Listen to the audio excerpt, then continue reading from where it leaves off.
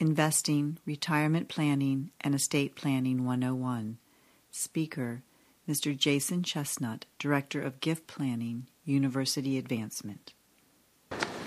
Wow, we grew from 3 or 2 pretty early on, and 4 to the whole room 4. I appreciate you all being here this morning. I understand coming back to reunions. I had my 15th and was, even though I work here, back on grounds and thought I was in grounds in college shape and ended up on the corner getting a Gus Burger. And so I understand the effort it might take to come in the morning and hear about estate, retirement, and investment planning. So I'm going to walk through quickly. This isn't a cumulative learning session. I'll talk about a little bit about what it's not.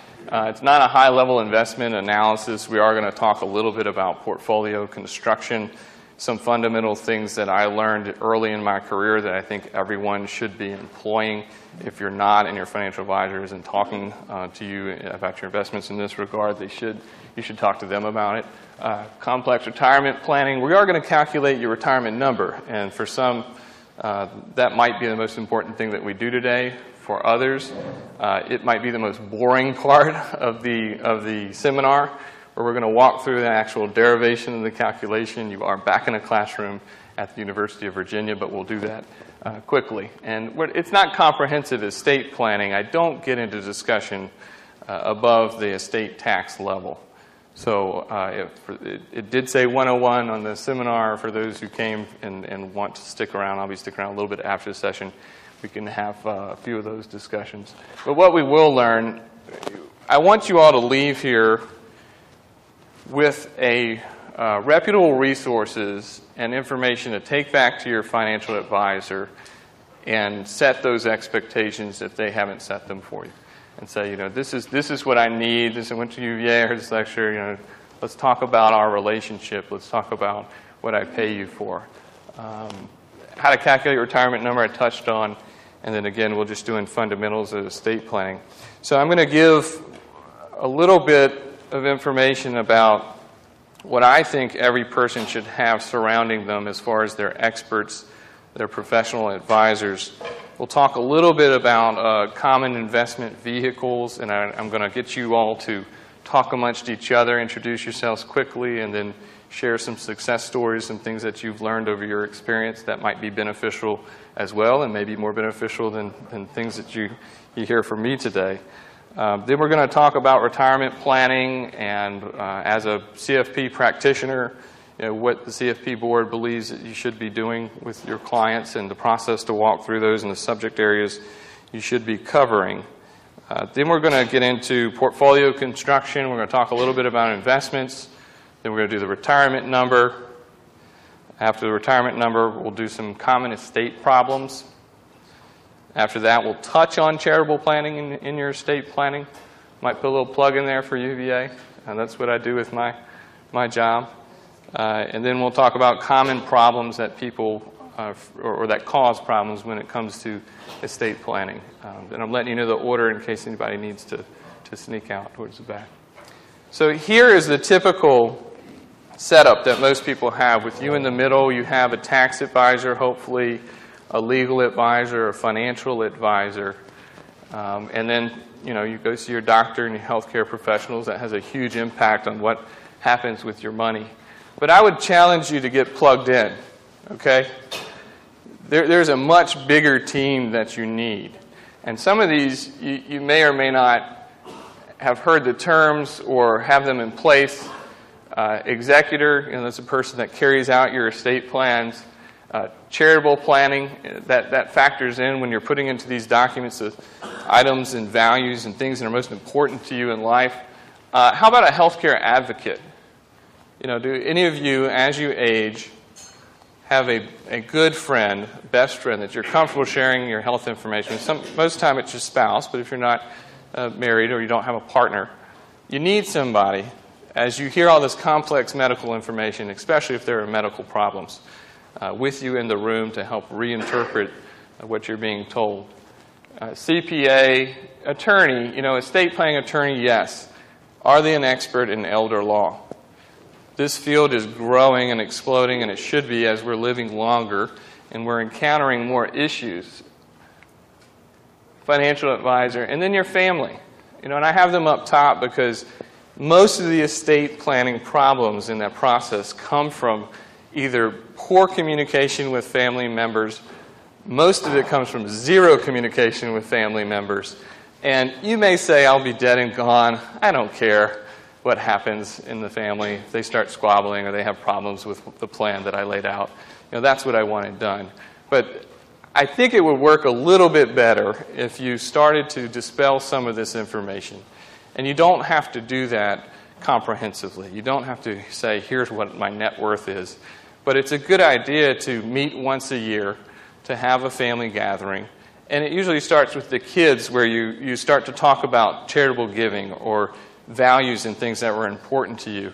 And it's amazing how those conversations can bring people together, and then you can start to talk about, well, here's what I've done and here's why I've done it. I chose Jason as the executor instead of his brother. These are the reasons behind it. If you don't want any problems and you don't care, I'm just telling you, it does cause issues down the road. But if that's the attitude, you don't have to disclose any of that information to them, but it does help. So I'm going to ask for a little bit audience participation. Shout out. Hopefully you're awake. And think about, what was the first investment that you ever purchased? Anyone? Savings bonds. CD. 401k, what's in there? Mutual funds?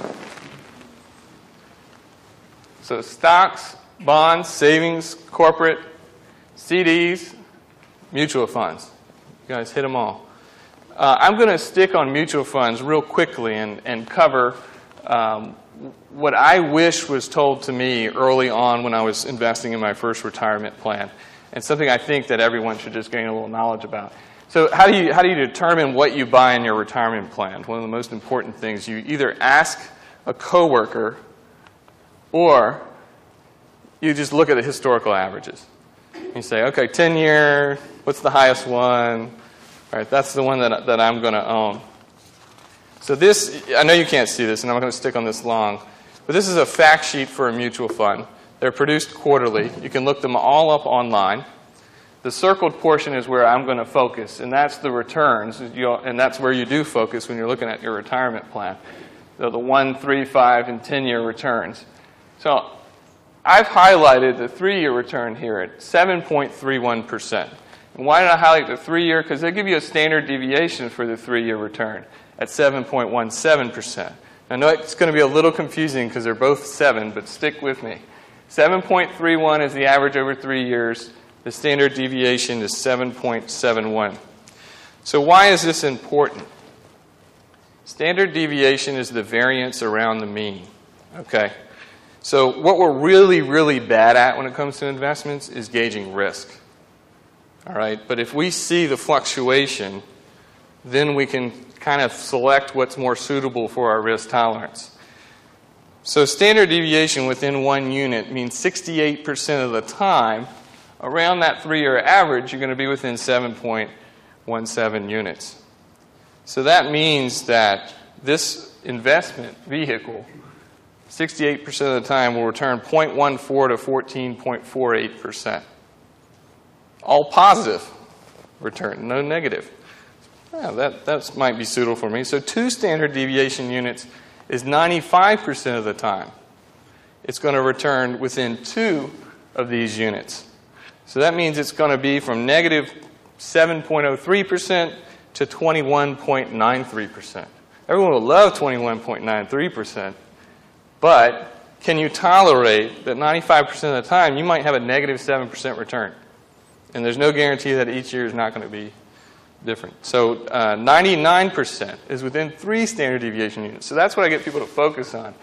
Can you tolerate a negative 14% to a positive 29% return?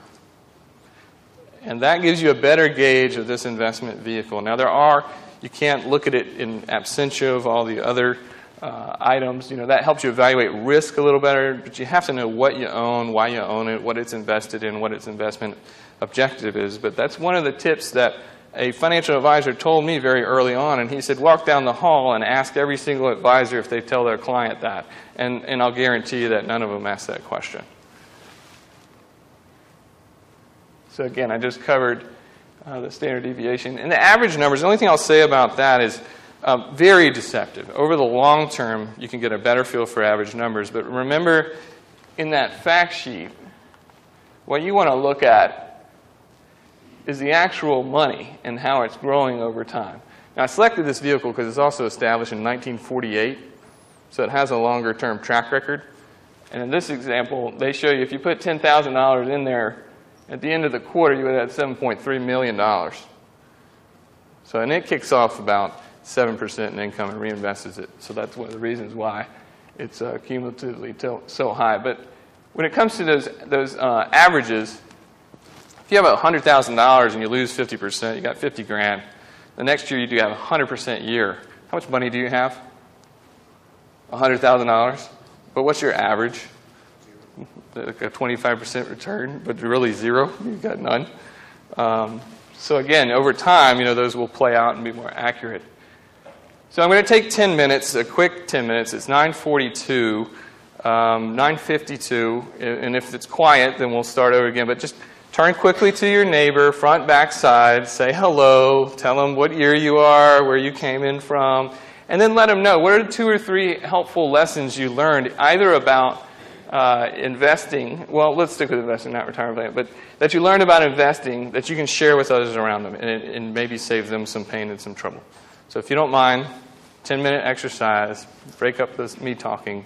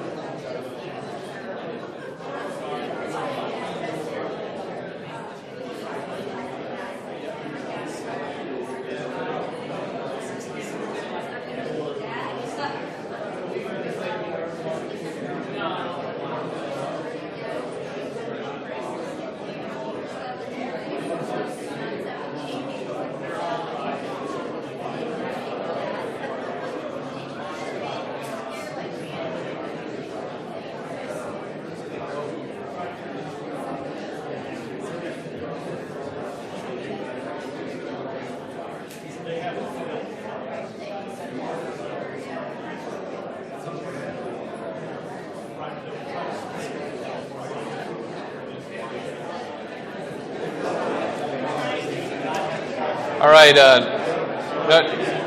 No war stories, but is everyone getting a turn? Yeah?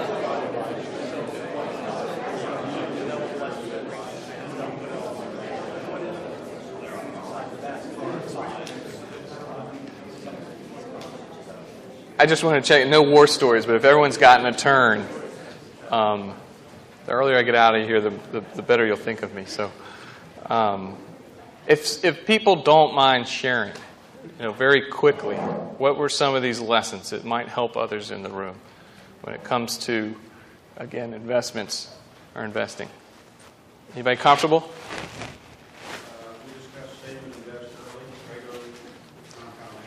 So it's save and invest early and regularly, compound interest.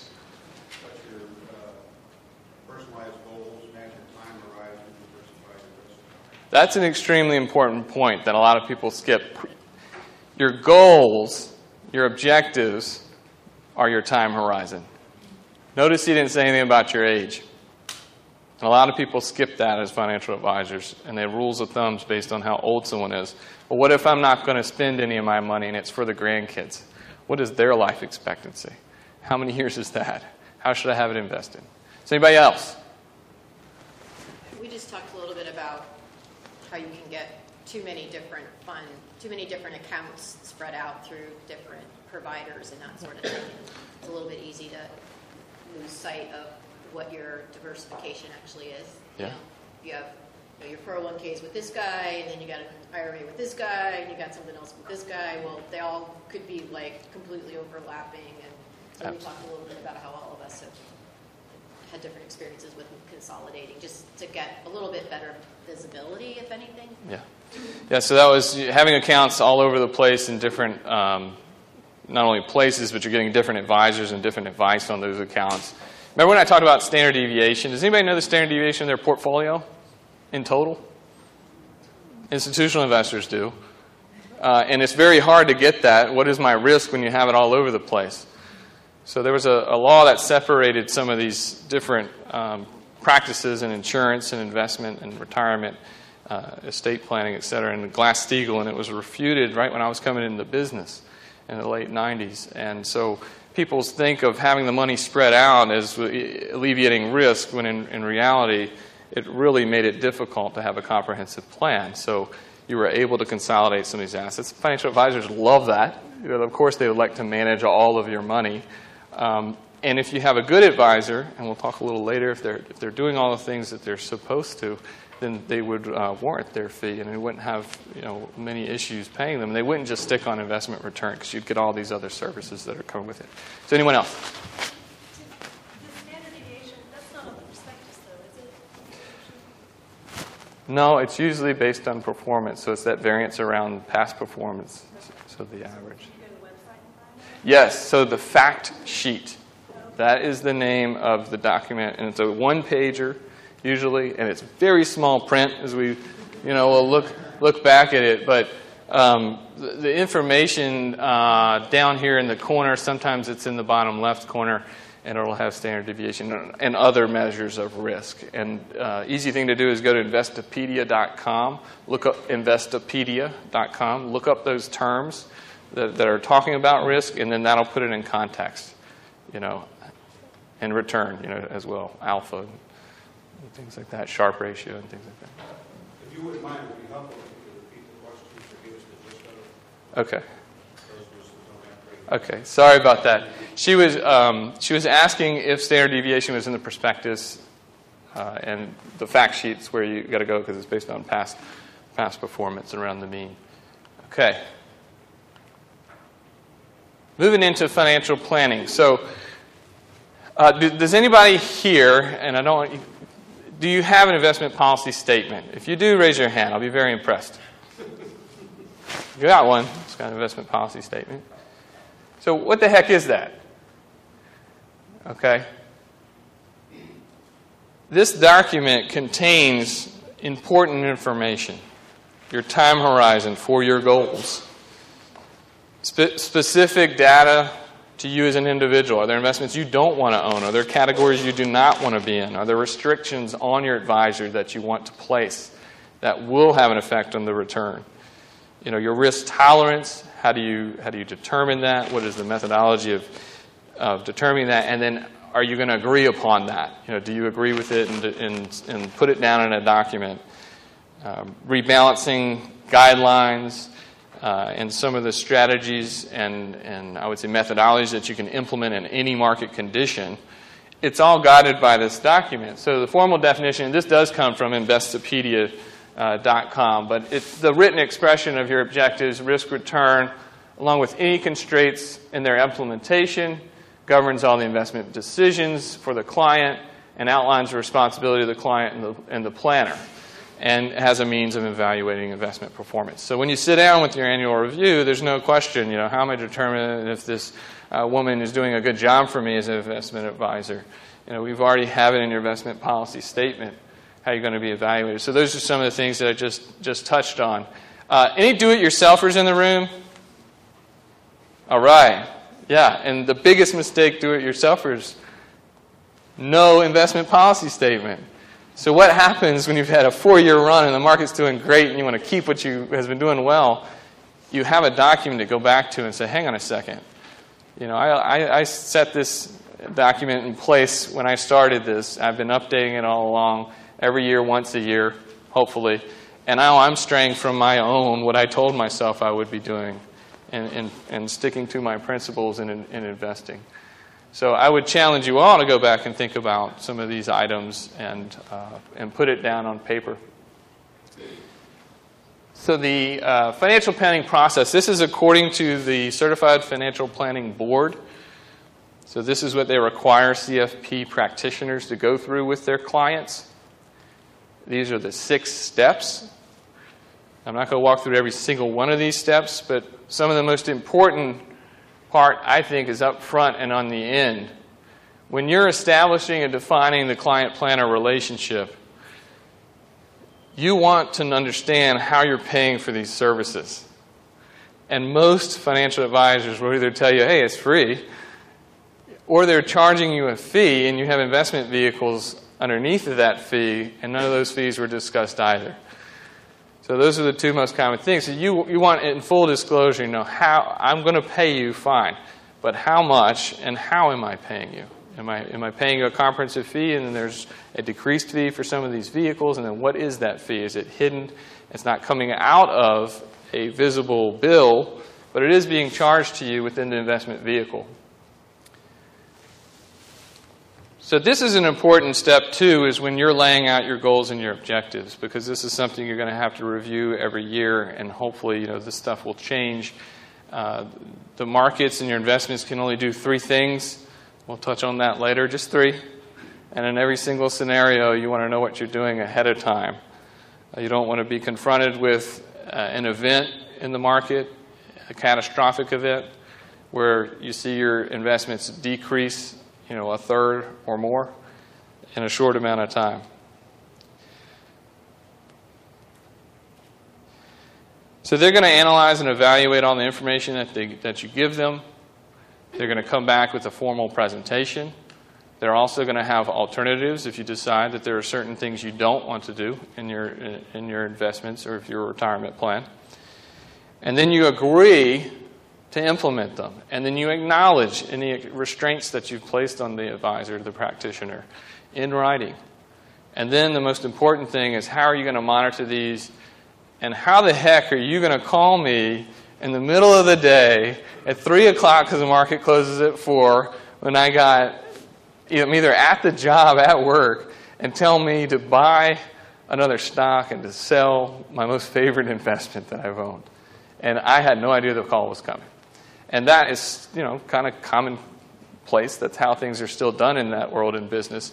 But wouldn't it be nice if you said, here's how we should communicate. If you're going to make any investment changes, here's how I prefer that you contact me. I prefer a phone appointment. I prefer we set it up on text if it needs to be done immediately. I prefer to do this at 2 o'clock. I don't want to do it at 3:30 when the market's closing. You're going to freak me out. I don't want any pressure. But more importantly, are we going to have a process of rebalancing systematically these investments, and how is that going to work? So the different subject areas, this is just on CFP.net. These are the different areas that your planner should be covering. The first two, insurance planning, risk management, I find interesting because most people are either pure insurance folks, and it starts from that side of the discussion about risk and insurance as a vehicle to use in planning, or it's on the other side where the financial advisor says, yeah, so many people are asking me for long-term care insurance, I might as well get licensed and get paid on it, and I'll sell a long-term care policy. What you really need is someone looking comprehensively at your disability coverage, which is extremely important. Do you get offered term insurance through work, and how much is that as a multiple of your salary? And then why are you even buying insurance?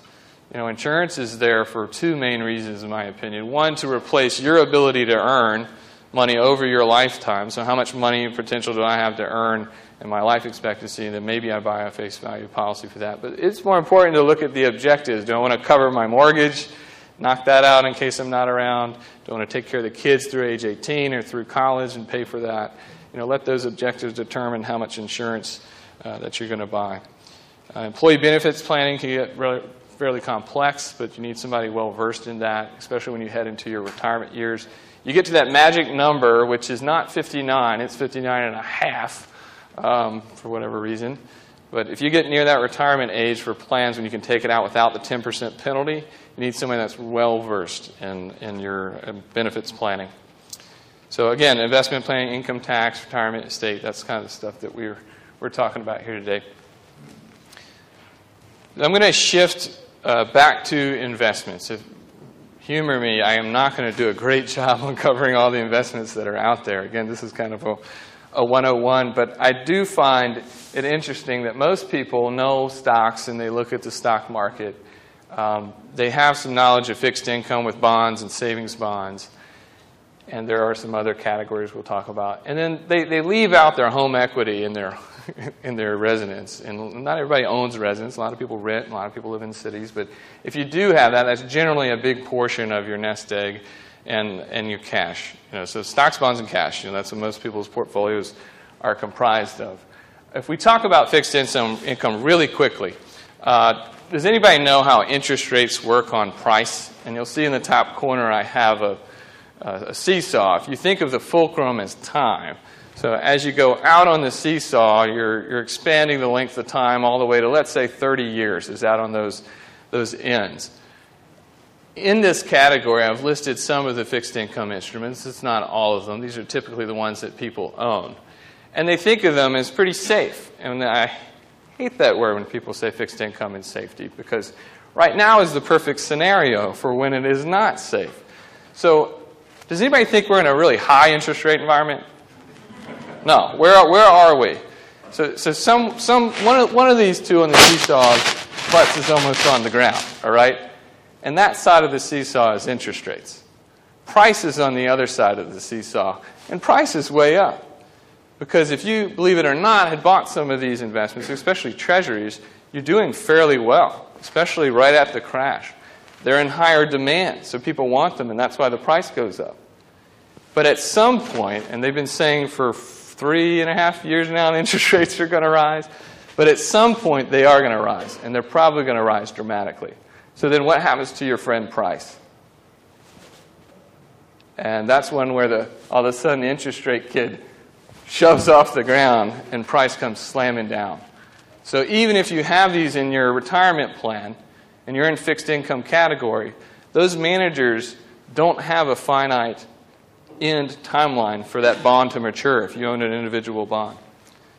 They do have a length of time that they invest to called duration, and that's kind of the length of the average risk that's managed in these fixed income portfolios. But if that kid pushes off the bottom and those investors come slamming, you'll see those prices drop just as drastically as you can in the stock market. And some people haven't been through those interest rate cycles, so they don't believe that that's possible or can happen. So I'm going to quickly talk. If you remember, Abby, I forgot to get you. No, you get to write for me, so you don't have any job. Sorry.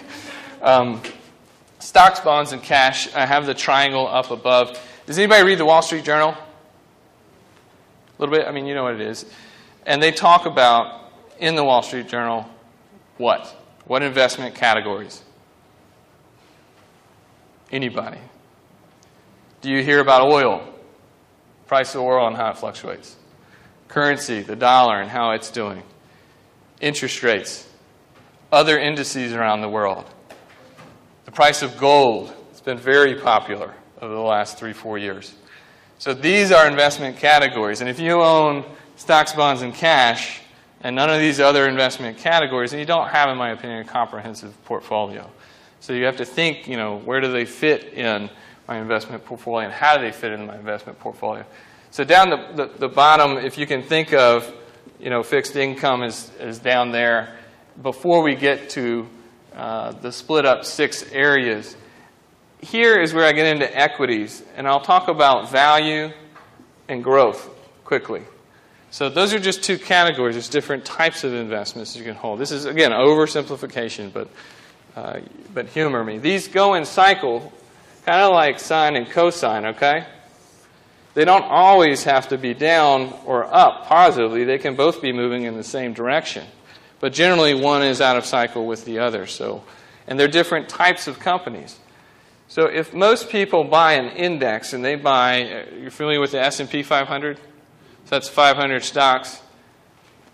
They're the 500 largest companies in market cap. If this is small, mid, and large-sized companies on both sides, the S&P 500, you've invested in that in a comprehensive portfolio. So you need to own these other categories, again, in proportion. So as we go up the triangle, and in theory, the more liquid and perhaps have more variation in price or down lower, and then as you get up, those investments are less liquid, so you can't get out of them as easy or sell them and find a market price. But the top part we didn't even cover was some of those areas that I just talked about. So, you may have real estate investment trusts that are up there. You may have an area of managed futures.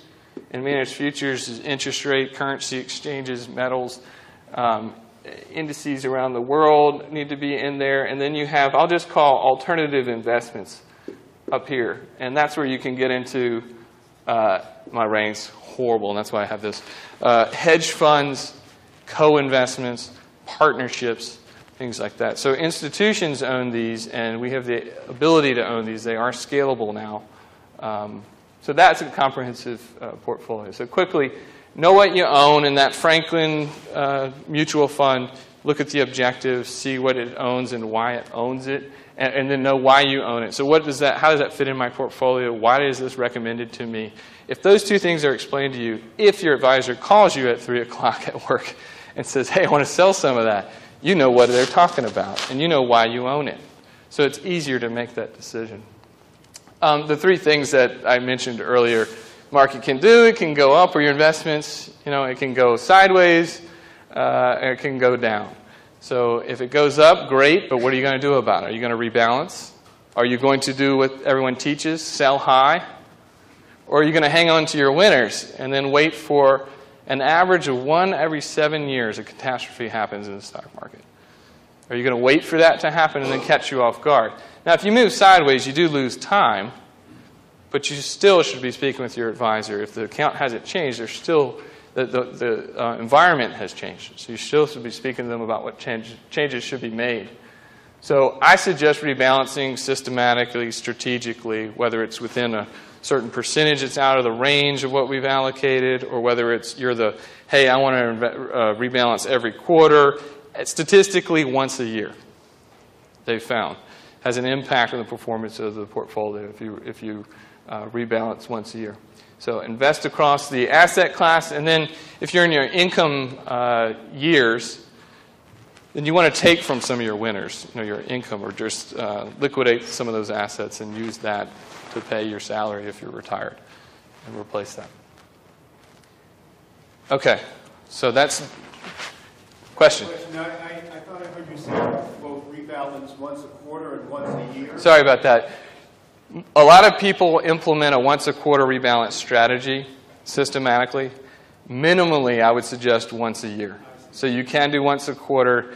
When they look at the performance, the effect it has on performance, statistically, you have to do it once a year or it drastically affects it. But the once a quarter versus once a year, if you hit that catastrophe that happens, a 9/11 happens, or you have a financial credit crisis, your advisor calls you and says, we just did our annual rebalance, but guess what? It's once every 7 years. We need to rebalance again. You're going to say, go for it. I understand. It's an anomaly. So that's the difference between the quarter and the once a year. If anybody falls asleep during this, you can take a little nap. I'll wake you up after we get through the calculation for the retirement number. I couldn't get internet access, but I love those ING commercials where they're walking around with $4 or $5 million under their arm, and they're like, yeah, this is my retirement number. And I'm looking at it saying, how the heck am I ever going to save a multi-million amount of dollars to hit retirement? That didn't make sense to me. And how did they come up with that number? So that's what we're going to talk about right now pretty quickly. And it's a simple calculation. Any financial planner, and there are apps that you can put on your cell phone to have a financial calculator put on the cell phone and then use the time value of money calculator to figure out what your retirement number is. So in this example, we have, and by the way, I have these sheets. I didn't pass it out because I didn't want people to be, they're down here at the front. They'll walk through this example, and on the back, it'll have, because it take a little bit too much time, it'll have, what my retirement number is, then based on the amount of money I have now, am I going to be able to hit that number? Am I above it? Am I below it? If I'm below it, then I have a number to shoot for. How much do I have to put away per year to get to that number? And can I do it as a set amount, or can I do it as an inflation-adjusted amount and add 3% each year and then have it equal the same number? So that's a little extra step that people can pick up from me, but it'll take a little too long. So Donna's 35 years old. She's married to Frank. He's 37. They've determined they want to retire when Frank hits 65.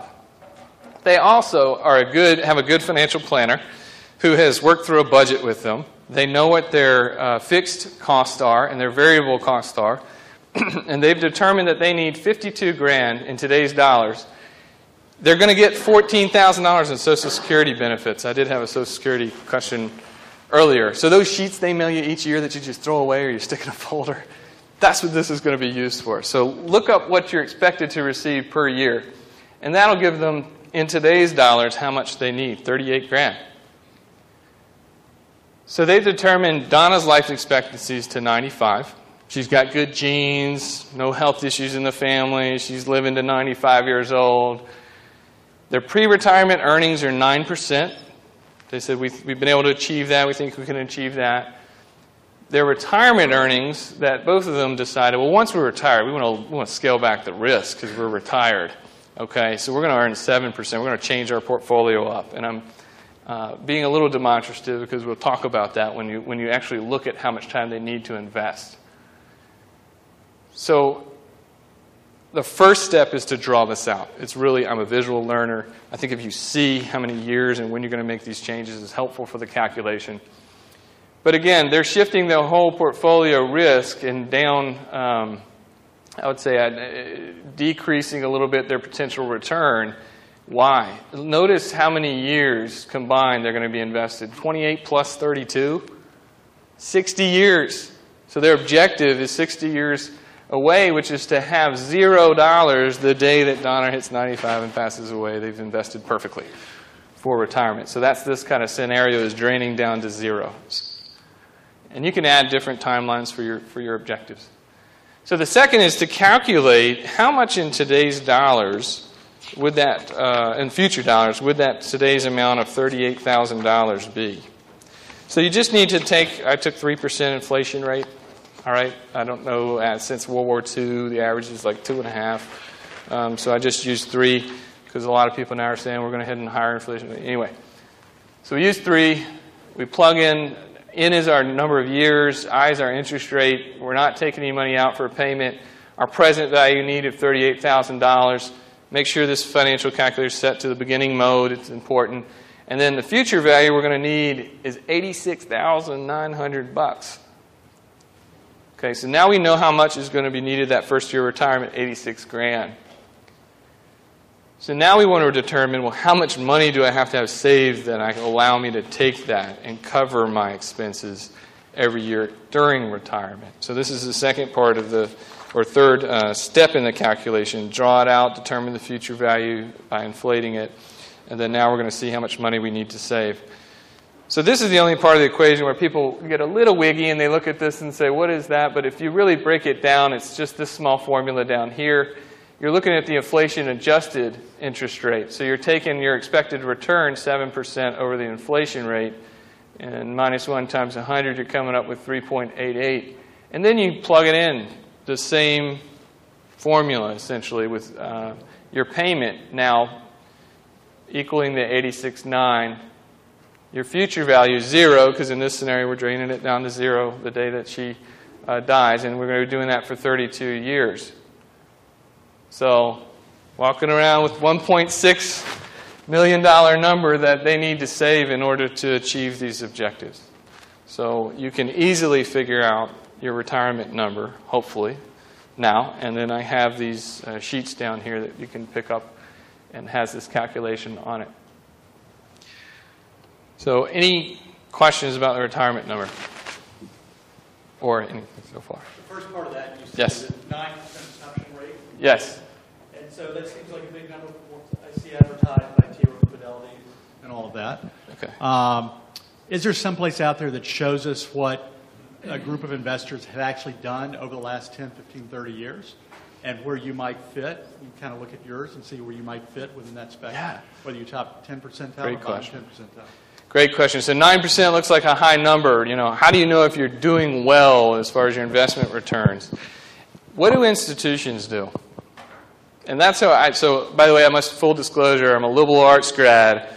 I was told by many, many people, most that didn't go to Virginia, they didn't know what I was going to do with my biology degree when I graduated. So you can do just about anything. And I didn't know anything in the investment world is the point. So I looked to institutions. What does our endowment do? What do pension funds do? Okay, they have an indices that they're compared against, and they break apart the percentages and the ranges that they can compare against those indexes. So you might have the bond index for return, the all-country index. You might have, if you're in the endowment, you have some of these other alternative investment indices that they compare. And then that mixture of them gives you a blended return over time. And you look at like a 20-year average, and you look at how have I done against that expanded average of time. And that should give you a good indication of how your portfolio is doing or how you're doing. You know, a rule of thumb, people will say 9 is a little high, 8. You know, and then you look at historical averages. Look at the Lehman Bond Index. You know, what has that returned over time since its inception? You look at the S&P 500. What has it done since its inception over time? Now, again, we haven't gone through all the ups and downs of that, and maybe haven't lived that long, but that does give you a good starting point. And I think if you look at the allocation of those indices in a theoretical model portfolio, and then what that blended rate is, and then look at how am I allocated. And if you're close to that, you can compare the two. And if you're not, you have to find the mix and what am I compared to. And that might surprise you as well. Because you might say, my portfolio actually looks like it's all in the S&P 500 and in none of this other stuff. Hopefully that helps. So it doesn't sound like then there's something out there that says, here's what this group of investors have done. The top 10% have done this, top quartile have done this, bottom quartile have done this. You don't have that out there. I'm sure it is, but... Okay. There's no website. No. Yes? In the same vein, whatever that assumed rate of return is, with the blended rate, in this case 9%, I think it's important probably to realize from an investor's perspective, from a personal perspective, it has to be net of cost. So if you're paying what seems inconsequential 1 or 2%, right, you're reducing that 9 to 8 or 7. Yeah. And compound interest can make a dramatic difference over time. Yeah, cost. 22, 28 years. Cost is the number one reason why these returns, it's the only thing coming out of there. If you own an index, you own the index, but there's still some costs associated if you're getting in a vehicle that owns an index. Yes, that is very important. And again, you must know how much you're paying. So at the beginning, you need to have that clearly explained with you and your advisor. So I'm going to, it's 10:16. I want to leave. We'll probably have like 5 minutes for questions, and then I'll stick around. So I'm going to shift gears, if that's okay, and talk a little bit about estate planning. I had that I would cover this topic, but some of the common problems that we run into with estate planning. Old or poorly executed documents. So what would I call old? So you should review your will, your trust, your beneficiary designations for all your retirement plan and your insurance plans every 5 years at minimum. Again, like the 1 out of every 7 year rule of thumb, if you have a life event, you have a child, you get divorced, you sold your business, you need to go back and see your attorney, hopefully your legal counselor, and redo these plans to fit your objectives if they don't, but at least evaluate them. So that's the number one thing I would recommend is to have one. Okay, a lot of people say I don't need it. I have an I love you document with my spouse. It'll go to them, and I'll be gone, and that's fine. I'm not worried about it. But do they care? There's some things that they need to know. Where are your contact information for all your stuff? Where's an itemized list of where it's located? Help them. And this is part of the estate planning process. Help them think kindly of you after you're gone. And if you if you set it up for them to, in this very difficult time, if you make it easy for them, that's why we do the estate planning process. So wrong family members in key roles. Some horror stories there. I will spare you those, but make sure that you have very competent people in those roles, and if they're not family members, I'll probably advise them not be family members. But if you have family members you trust, or perhaps are financial advisors or do this for a living, you need to have that discussion with them. Are they willing to accept this role? Sometimes they're named in documents and they have no idea that they're going to be asked to be the executor. Poorly drafted plan, your family's fighting afterwards. Again, some people, they'll be gone, they don't care, but for the most part, you're doing this planning, so it will be a smooth transition. No documents, we've talked about that, or family members who are confused because 5 years ago you told them one thing, then you went back and changed your plan, and then now they're getting 1% less because you have 3 kids and you gave one 34 instead of 33, and they're angry about it. That's actually not a bad thing, because some of these things play out during your lifetime, then you're able to adjust your plan accordingly, and it might have a big effect on how you have things set up.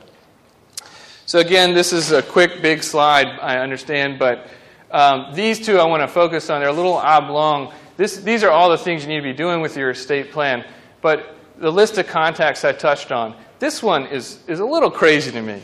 Who would have thought that after you die, your loved one would be burdened with your cyber life, your cyber presence, and closing out your Facebook account and your Gmail, and calling those companies to try to get them to do it, and sending death certificates and proving that, having passwords. It is a bear. And I have some alums right now who are going through this at a very difficult time, and they have never been online. And the companies, unfortunately, they haven't set up departments to really make this easy to do for these loved ones. So wills, trusts, beneficiary forms, power of attorney, healthcare, medical directives. You want it clear. You don't want ambiguity in any of these plans. You want it very clear of what you want done, and have a competent person there to carry out these wishes. So here it comes. Yes, charity. The University of Virginia is a 501c3. You will get a tax deduction if you give to us in your lifetime. Through your estate, there are many things you can do for charitable planning, not just the university. But again, you put in that will and that trust in those estate documents your values and things that are important to you in your life. Okay? And you want to pass that on to others that are important to you, and that's why you put it in there. But there are things you can do with retirement plans, real estate, gift annuities, your investment strategies that coordinate with your tax strategies. Did anybody see the bottom there? So a lot of people don't know you can make a gift to charity, and they'll pay you income the rest of your life. There's a couple charitable vehicles that do that. And there are ways to set it up in your estate. And their trust is just a term. It's just a governing document. But there are charitable trusts as well. And you can put money in a charitable trust, pay your spousal income the rest of their life, take care of the kids, and then ultimately come to a charity. And sometimes you don't get a tax deduction for doing it because it's not officially a charitable trust, but it is professionally managed, it's cost effective, and you can be confident that your plans will be carried out because there's a trustee serving as has fiduciary duties to follow that trust document. So that's that. If anybody's interested in the income stuff and calculating, that's what I do for the University of Virginia, and I'll be up front and be happy to send you something. And then in closing, it's 10:22. I'll have you out of here pretty soon. What I thought were some very important things but often ignored when it comes to estate planning.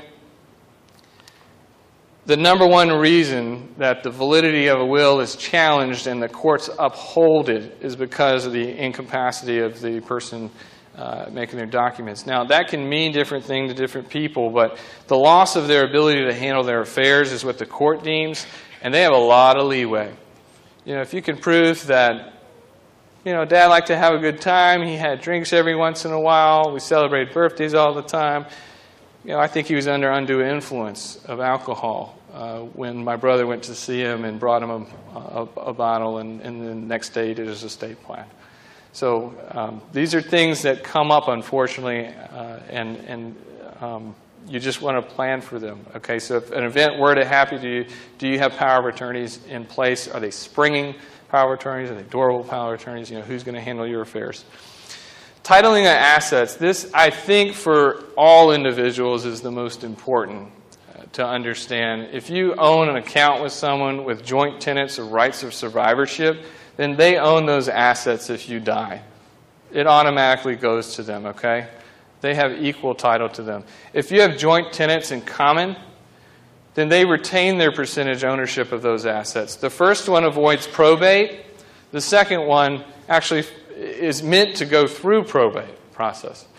So that means a lot to those that are below the estate tax threshold. But for those that are above the estate tax threshold, and you're trying to have enough money titled in your name in order to take advantage of the applicable exclusion, you've got to have enough, and you might want to change the titling of your assets to in common versus rights of survivorship.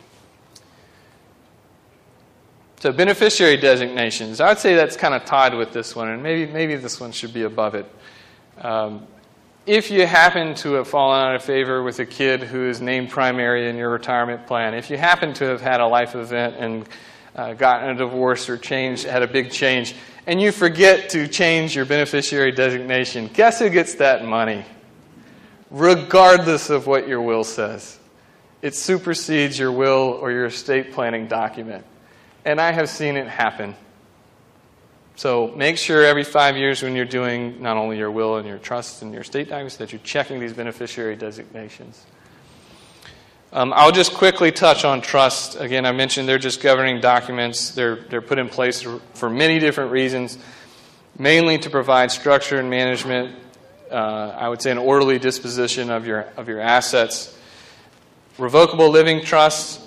For tax purposes, you're still the owner, but you die, it doesn't go through probate, and you can keep your privacy is one of the main reasons. And again, it's there to have a trustee with a higher level of legal responsibility to carry out your wishes. If you don't have a lot of assets, that's okay. In the scenario we talked about draining down to zero, I would say that's a really good retirement plan. They save 1.6, zero the day they die and live to 95. Good life. But it's still important to your loved ones. It's your final document to explain to them what values made me as a person, what is important to me. Were there charities involved that you're giving nominal amounts to that you wanted to demonstrate at your death that were important to you. So I would implore you, to go seek counsel and execute some of these documents. And if you have considerable assets, right now, the applicable exclusion is $5.43 million, and that's per person. So as a couple, you have to have, I would say, a pretty high net worth in order to fall into the estate tax realm. But that's just right now. We've seen Congress change that, mess with it, move it around. So it's still important to plan as if there will always be an estate tax if you start to accumulate considerable assets. So that's really all I have. 10:27. We got a few minutes for questions. I'll stick around. These are the resources that I've used in the presentation. We talked about Investopedia, CFP.net, Morningstar is where I got standard deviation, Social Security information.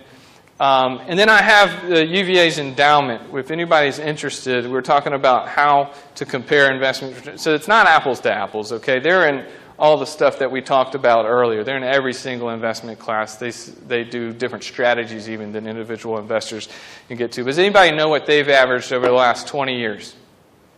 I'll give you their annual report if you guess. 13%. Higher or lower than that? Does anybody think? Lower. How much? 3%. Okay, it's 12.5. So if you don't mind passing. So 12.5% over 20 years is a very good return. And they compare themselves. They have a benchmark on their website at uvimco.com. And you can look at that blended index that they compare themselves against. We were talking about measuring sticks. And then our office is gift planning here at the University of Virginia. So thank you all. These are my 12-week-old twins. I don't like making excuses, but I was up till 4 a.m. and it wasn't because of reunions. But thank you all for your time. Jason, you have about 15 more minutes to take questions. I'll repeat the question.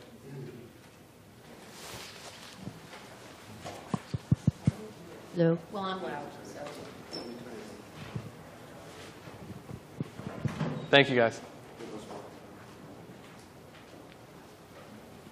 Check 1, 2. Okay, only softballs.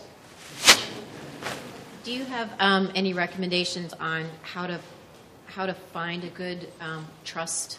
Like we want to set up a trust for our daughter who has some disabilities. Yeah. And there's banks that have trusts, and I don't even know where to start in terms of finding like a reputable place that would actually do a good job executing the trust. Yeah, so you're not going to like what I have to say, but a lot of cold calling and a lot of rolling up your sleeve and asking the right questions. Do you have experience in managing trust for disabled or families with a disabled child? Needs-based trust. And, if they say yes, do it all day long, great. How many do you have? How many have you done? How many do you oversee right now? Do you have any references? Any people I could call? That's something we forget to ask. I wish... when I was a financial advisor, I didn't have any clients and I had a biology degree. So I always said, hey, I got 3 clients now, and every single one of them is willing to talk to you and tell you what I do and how I do it. And I'm sorry, there's not an easy way. But it is a quick call. I think if they either want it, the business, or they don't.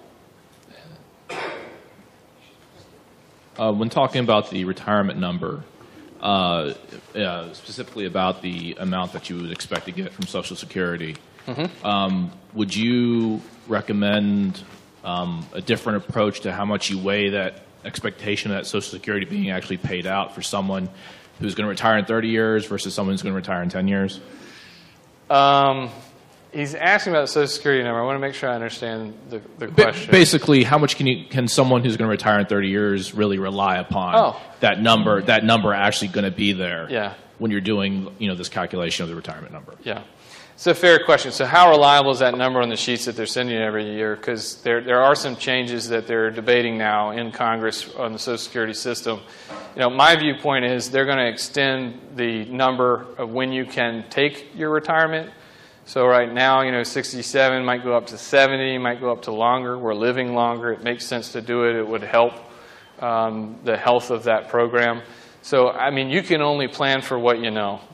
If you want to be more conservative and you have the viewpoint that at 38 or 14 in this case, $1,000, I think they're only going to give me 10. Plug in 10. Plan to save more. That would be my advice. But it's going to be around. There's a huge voting contingent that would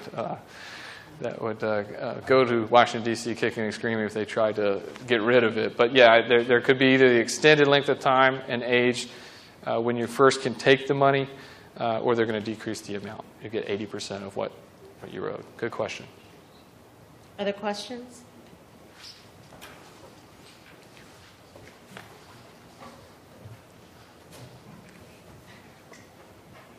What advice do you have for early retirement? Like, are there certain pitfalls Do it. you should avoid? No. Or